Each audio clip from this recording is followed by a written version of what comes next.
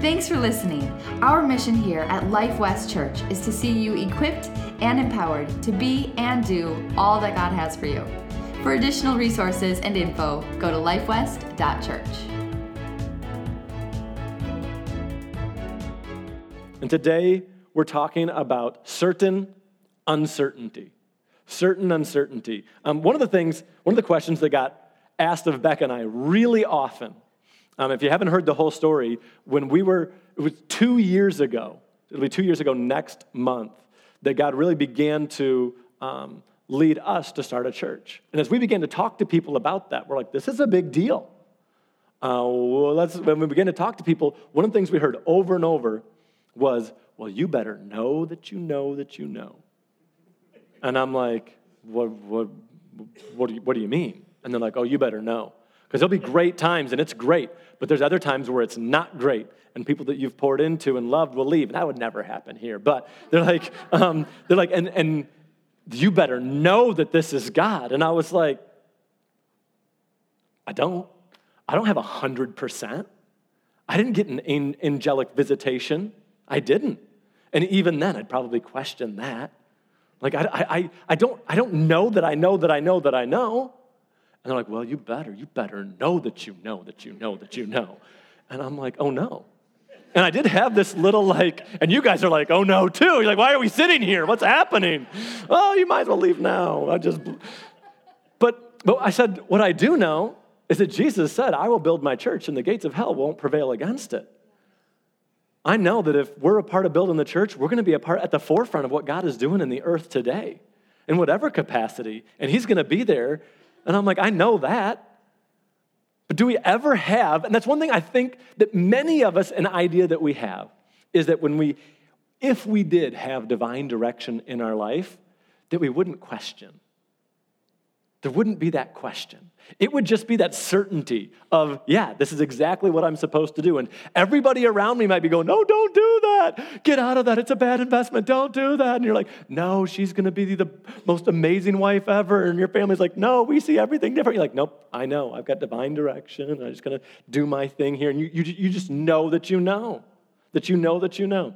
True story. So a guy who... just my youth pastor growing up, his name was Pastor Scott, and we were talking about weddings, and he's telling me about one of the first weddings that he did, and in one of the first weddings that he did, the groom was in the back room before the ceremony. They've already done rehearsal, and he's just kind of talking with the groom, and he says to the groom, he's like, hey, you know you don't want to do this. We should probably just leave. Just joking. And the groom goes, I know, we got to go. Let's go. He's joking.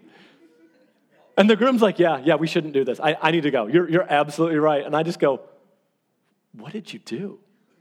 Because I've been to a lot of weddings, and I've married lots of people. I'm married to Becca, but I've performed weddings, and my kids still get it kind of confused. I know there's some kids in here, and she's my one wife, but I performed other weddings. And I'm like, what would you do? Because this probably isn't a good thing, but I'd kind of like to be at a wedding where one person didn't show up. The groom was like, she's not here. I don't know why. It's probably really bad of me, but I would like to be at that wedding. I don't know why. But anyways, and Scott was there. He's in the back. He's talking with this guy who's about to go seal the deal, and he just breaks down. He's like, I know, I shouldn't do this.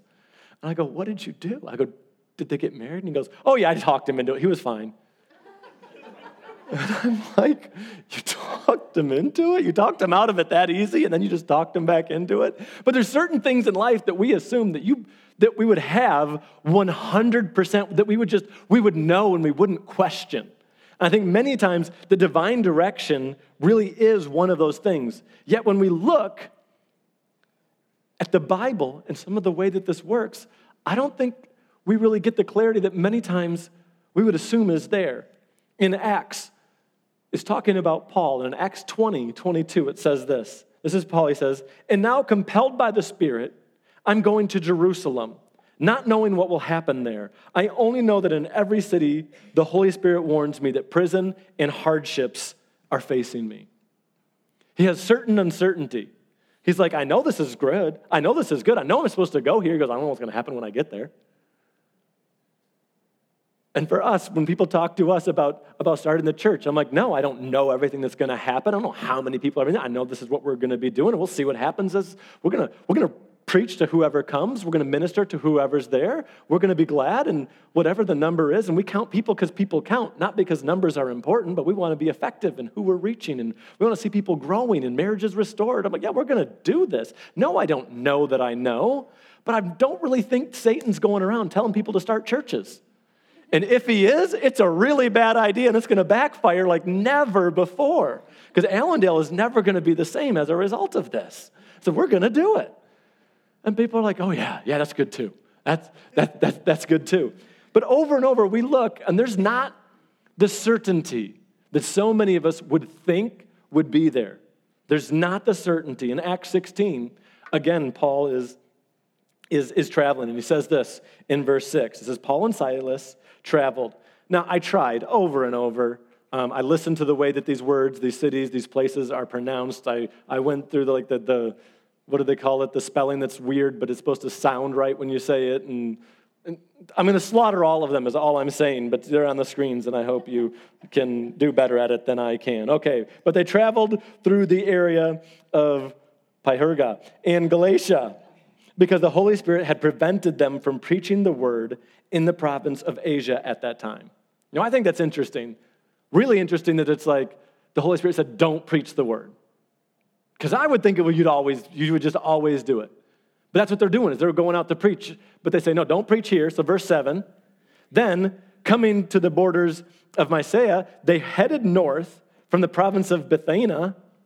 But again, the Spirit of Jesus did not allow them to go there. So instead, they went through Mysia to the seaport of Troas. And that night, Paul had a vision. A man from Macedonia in northern Greece was standing there pleading with him to come over to Macedonia and to help us. And verse 10, I absolutely love this. So this is Paul and Silas. So we decided to leave Macedonia at once, having concluded that God was calling us to preach the good news there. Even then, he's like, we have certain uncertainty. We know that we're supposed to be preaching the word. That's what God has laid on our heart to do. We tried doing it here, but the Holy Spirit stopped us. We tried doing it here, and that didn't work. And then we tried over here, and now we give a vision. I had a dream. We are concluding that this is what the Holy Spirit is wanting us to do. So off they went. And here's what I know, that when God leads us, we have certain uncertainty. There's going to be things that you're not going to know. You're not going to know every single part. God rarely gives you the entire piece of the puzzle. When Becca and I, when God first really put on my heart to pastor, I was sitting in a tree stand. All good stories start right there. I think I should spend more time hunting tomorrow morning. Anyways. So I'm in my tree stand praying. And I'm just praying out to God. I'm like, God, our heart is to get behind vision and serve, but we're feeling unrest about where we are. I don't understand this. This doesn't make sense. What is going on? And I didn't get an angelic visitation. I didn't get a squirrel that jumped up on my knee and with a little cute voice said, God wants you to start a church in Allendale. Like, that would have been awesome. It really would. It would not have been awesome if it was a deep voice, because then you would just bat that thing away, because squirrels have to have high voices, right? I think cartoons have trained us, but they just do. But I didn't have that. Anyways, so I didn't get that, but what I got was something in my heart where God's like, well, what do you think lead pastors do? And I'm like, I don't know. I really felt he answered and said, I give them vision and they serve people. And I'm like, yeah, I can do that. That's all I got that day. I didn't get Allendale. I didn't get start a church. I just got pastoring. And I was like, okay, that sounds good. I got a step. I got one step. And I thought, well, the next step, if that's the first step, is to talk to Becca. And I'm like, and as a church, I think I know what we need to do, because everybody needs Jesus. We'll just start with that. What are we going to do? I don't know Jesus. That's what we're going to do. So I left the woods with that. And here's the thing, God leads us in steps. If you're wondering how God wants to lead you, that is it. Psalms 37:23 says this, "The Lord directs the steps of the godly. He delights in every detail of their lives." He's going to lead you in steps. I got a step. It was God put something on my heart. And just so you know, I believe that is the number one way that God leads us now is with godly burdens, passions that he puts inside us, things that make us upset. Maybe we're upset at the way that single moms are treated, the advantages or disadvantages that they have. And we think, oh, it just makes me mad. And God's like, yeah, that's because I want you to do something about it. He leads us through passions. He leads us through these burdens that he puts inside you, just so you know. But he leads in steps. So I left the woods with a step, and I thought, all right, I'll go tell Becca. And I thought, I know what's going to happen. I'm going to get there, and I'm going to say, hey, babe, I think we're supposed to start a church. And Beck's going to be like, that squirrel that was on your knee was here. I heard it. Yes, we're supposed to do this. And if that doesn't happen, I know what'll happen, even if the little squirrel, because I didn't get the squirrel, she probably didn't get the squirrel, so I know what's going to happen. She's going to be like, okay, you're such a man of God. I'll follow you anywhere. If that's what you think, let's go do this. So I go home, and I'm like, babe, I think we're supposed to pastor. And she looks at me and goes, well, have fun, and walks off. Now, that is not the next step that I had pictured. That's not the next step that I had in mind. That's not the next thing that I thought should happen. But God leads in steps. And we rarely get that 100% download. I wish I would have. I wish I would have been sitting in my tree and just been like shake or something cool. I think you shake when you get downloads. I don't know. I've never had one. But like God's just like, this is what you need. You need exactly this. Or maybe an angel touches me on the head and I just suddenly see it all. Or a vision like Paul had. And I'm like, okay, we're going to be in this room and these people are going to come in and this person's going to get saved and this life is going to happen here and this person's going to do this and this is going to happen over here. I didn't get any of that. I so wish. But we got a step. But the weird thing is after that step, things didn't happen exactly the way that I thought they should. Ever have any ideas for God? Just me. Okay, I have ideas for God all the time. I'm like, this would be really cool if you do this. How about doing this way? I really, really do. I have tons of ideas for God, but that's not what happened. Instead, I went to Becca, and I'm like, hey, this is what I think should happen next. And she's like, have fun. And I'm like, no, that's not right. And so I start kind of like doing this like, wait a second, almost like questioning thing. I'm like, wait a minute. God, you put this burden to pastor, okay, I have this desire, all right, but like would I hire me to pastor? Like, wait a second. I'm like, hold on a second. You know, we were at a church for many, many, many, many, many years, on pastoral staff for like 14 years, and had been there for years before and really grew up there. And then we left to go to another church because we felt that was the step that God had for us to take, and we agreed on that. And so we went up there, and then we ended up in Grand Haven because my brother-in-law who was pastoring out there broke both of his legs. That's just not a good idea. In case anybody's wondering, one at a time is bad enough. He broke them both. And they're like, can you come help us there? And that's where we were when I was in my tree stand praying. And I'm like, God, I'm bouncing around all over. Now you want me to do this? Let me just say, God doesn't always lead us the way that we think he should.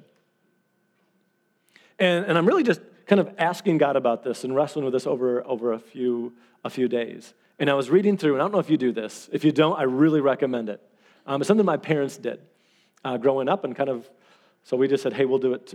I want to do it too, is you read the Proverbs of the day. So whatever day of the month it is, you read Proverbs whatever day of the month it is. And to this particular day I was reading, it was Proverbs 20. And I was reading through Proverbs 20, and I got to Proverbs 20:24. And this is what it said. It said, a man's steps are directed by the Lord. How then can anyone understand his own way? And I was like, where did that verse come from? Like, I've read through this so many times before. Hundreds of times I've read through Proverbs, but I'd never seen it before. Never. I was like, brand new verse. This is so cool. But I was just like, you know what? Okay. Mic drop, like, God, okay. I'm not going to try to say this is how you need to lead me, and if you want me to get here, you have to take me down these steps. But God, if this is what you want for me, we'll do it. I'm not going to question the direction and then here and then here and then here, and it might not make sense to everybody else. But today I look back, and I'm like, those are the exact steps that we needed to take to prepare us to do the things that we didn't know that we were going to need to do because we didn't know we were going to be starting. We didn't know we were going to be starting from scratch. But we got so many relationships and help from churches and churches that poured in financially to this so that we could start and make this not look like a school when you walk in, so that we could have excellent kids ministry. And we built relationships with people who are still speaking into our lives. And I'm like, this is so much better looking back. And here's what I would say. As I encourage you to follow God's leading, to follow God's guidance that he has for you, as he leads in steps, but here's what you're going to do is throw logic out the window. Because it's so easy to be like, well, if this is what God wants me to do, then he should lead me here, here, and here.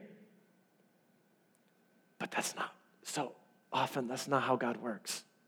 If we look at David in the Bible, for example, David is a shepherd. And the prophet Samuel comes to David's dad, Jesse, and says, hey, bring your kids. I'm going to bring all your kids. I want to see all of your kids. And all of his brothers come, but David's left out in the field. And Samuel looks and he's like, is there somebody missing? This isn't quite right. What's going on here? And he's like, yeah, the youngest is missing. So David comes, they wait, and David gets anointed with oil, anointed king by the prophet Samuel.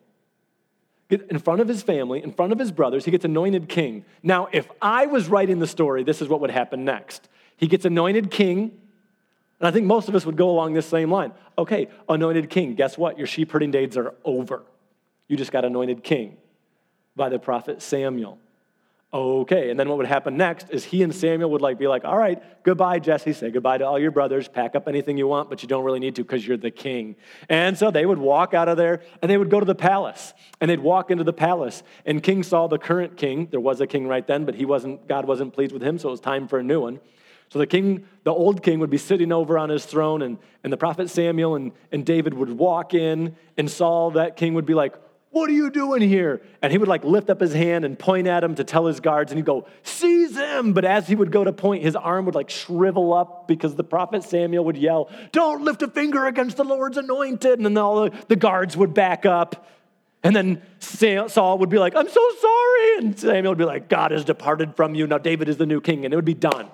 That's how I would do it. Don't waste time. Get it done. Sheep herding, it's over. You're anointed. You're king. You're there.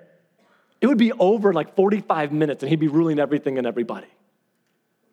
But if you've read that story or heard a little bit about it, that's not even close to what happens.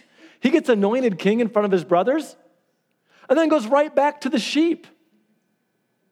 He went back to doing the thing that he did before the anointing. Shouldn't something different happen? Step 1, get anointed king. Awesome. Step 2, go back to where you were. Whoa, that doesn't make sense. And so many times we look, and God gives us passions, desires, or take a step, and we follow him in that, and we take that step. But then what we think should happen doesn't happen, and so we give up. We apologize. We start working on our marriage, but our spouse they don't reciprocate at all. And we're like, are you serious? Do you know how great I've been to them? And it doesn't happen. We go to work, or we take our business and we say, we're going to honor God in our business and in our dealings, and we watch the way that other companies work and the unethical things that they're doing, and we look and we're like, well, it seems to be working for them, but it's not working for me. And God, I took that step, and I'm honoring you in this. My business is tithing. My family's tithing. We're doing this. Where is the blessing? Your blessing is on your way. I'm doing it your way, but I'm not seeing it right now. Where is it? Why isn't it working? This doesn't work. Because we get the idea that if God's going to lead us, it should go from here to here to here to, and then even higher. I can't sing higher than that. But that's how we think. We think it should get easier and easier. But so often, the way that God leads us is not the way that you or I would expect. He does not lead us the logical way that we would think that he should. But I just want to quickly give you 3 ways that God leads us. Number 1 is he leads us in steps. Don't let the start stop you. Take that first step. I don't know what it is. I do not know what it is. Maybe you just have something and you're like, I just have a real passion for high schoolers. Maybe you have a passion for younger kids. Maybe you have a passion for ex-military. I don't know what it is, but ask God. Say, God, did you give me this passion? And if so, what should I be doing with it? Because here's what God's word says. If you seek, you will find. Ask, and it will be given. Knock, and the door will be opened. Say, okay, God, what should I be doing with this? I think this burden that I have, because here's what the devil wants to do with the passions that God's put in us. He wants us to get mad at everybody else because they're not like us. Why don't orphans? You may have just this huge heart for orphans or for foster kids, and you look and you think, why doesn't everybody else have the same passion that I do? And you get mad at other people because they don't see or have the heart that you do as much as you do. Or maybe it's youth, or maybe it's the elderly, or whatever it is. And then what the devil wants to do is for you to look and be like, they're not like me, so that's ridiculous, and they're all wrong, and I'm right, and to use it to divide. But instead, God's like, no, you watch. I made each and every one of you different. If you were all the same, I wouldn't need any of you, right? If two people are the exact same, one of you is irrelevant. Like, you're not the exact same. God's like, I've got a different piece and a different part for every single one of you. And that's what he has for us. And here's the thing. If one part isn't doing that part, there's something missing. There's something missing. And you might be that missing part. That God's like, that passion I put inside you, the reason why you feel it so strong is because it needs to be done. And stop looking at what everybody else doesn't have. He says, I gave it to you. Begin to do something with it. Do something with it. I don't know if you've ever done this, but have you ever sat down on something, maybe a toilet, so long that when you get up, your leg's asleep? You ever do that and you go to take a step and the leg is still apart, but you go to take a step and it doesn't do the right thing and you fall? You ever do that? Anybody? Don't raise your hand. I did say toilets. You're like, I don't know. I don't know. But actually, I told that story one time, and a girl in the front row gets really loud, bright red. I was like, holy cow. And afterwards, I found out that is exactly what happened. She was on the toilet, sat there too long, got up, took a step, and broke her leg because one of her legs. But here's the thing. She broke her leg not because she didn't still have two legs, but because one of them was asleep and wasn't doing its part. The body of Christ will never be what it is supposed to be and in the way that God designed it to be until all of us are doing our part. It will always fall short in one area or another. I think it can be so easy to look and be like, look, I see the areas it's falling short. Look at this area that it's falling short in. But may I just point out something to you? If you can see it, maybe you are the solution that God has for it. I don't know what it is, but maybe that is exactly what it is. Whether it's inside the church, outside the church, in the community, what you can see, God has given you a passion for, given you a heart for, begin to do it. So the first thing that we do is we take a step. And the second thing is throw logic out the window. I'm serious, throw it out the window. Isaiah 55:8 says this, my thoughts are not your thoughts. They're nothing like your thoughts, says the Lord. And my ways are far beyond anything you can imagine. For just as the heavens are higher than the earth, so my ways are higher than your ways, and my thoughts are higher than your thoughts. Even the way that Jesus came and he died on a cross to defeat death, sin, and the devil. He won by dying. Who saw that coming? The devil didn't. No, even the way that he does that is backwards. Throw logic out the window and decide, God, where you lead me, I will follow. I am going to go. We went on a missionary trip, and we had this little saying. We were down in Venezuela, and they taught us this. They said, okay, this is what we're going to do. We're going out to these villages, and this is how it goes. So get it down. Where they lead us, we will follow. What they feed us, we will swallow. And we ate some nasty, nasty stuff. Man, where you eat it a couple times. But anyways, we have to have that attitude of, God, where you lead me, I'm going to go. I'm going to take that step. I'm going to take that step. And the next thing is to remember, God does not lead through the path of least resistance. But that you're going to have hardships. There's things that are going to come up, but that does not mean that God is not in it. And the third is this, is be faithful where you are. Whatever step you're at right now, don't despise it. Don't despise small beginnings, but say, I'm going to be faithful right here. And God, as you tell me to take that step, it may be big, it may be small, but I am going to take it and I'm going to be faithful where I am. The Bible says if you're faithful with little, you'll be faithful with much. You will be faithful with much. But I know that God has a plan and a purpose for every single one of us, and that we can live with divine direction in every area of our lives. That we can have that. But that does not mean that it's this all-knowing, I see everything, but that instead we say, God, I know that you are going to lead me, so I'm willing to take this step. And we see him faithful as we take that step. And we say, okay, God, you were faithful in this. And then we take another step, and he's faithful in that. And then we take another step, and we see his faithfulness. And I really feel that it becomes like a train. The train is so hard to stop because it's got all these cars behind it. And as we go through and we see God's faithfulness, and he's adding another car to our train, and then we see him be faithful in this area, and that relationship becomes restored that we thought would never be restored. And we say, oh, it's faithfulness. And we see God's faithfulness in our finances, and we see God's faithfulness over and over. And all of a sudden, it's this train of experiences of God's faithfulness over and over. And we say, God, I know you did it, and then you moved that mountain, and I know that I'll see you do it again. You're faithful. You will do it, just like we saw in that song, just like we sang. He will do it again. I know you will because you did it before. You were faithful once, you'll be faithful again. And we can move into all that God has for us. But man, great things start. Amazing journeys start by taking a simple step. So I just pray today that you will not let the start stop you. You'll take those steps, that you'll ask that question, God, this passion, this desire, this need that I see this thing, did you give that to me because I'm supposed to do something about it? And if so, what is that step? Thanks for listening. Our mission here at Life West Church is to see you and your family equipped and empowered to be and do all that God has for you. For additional resources and info, go to lifewest.church.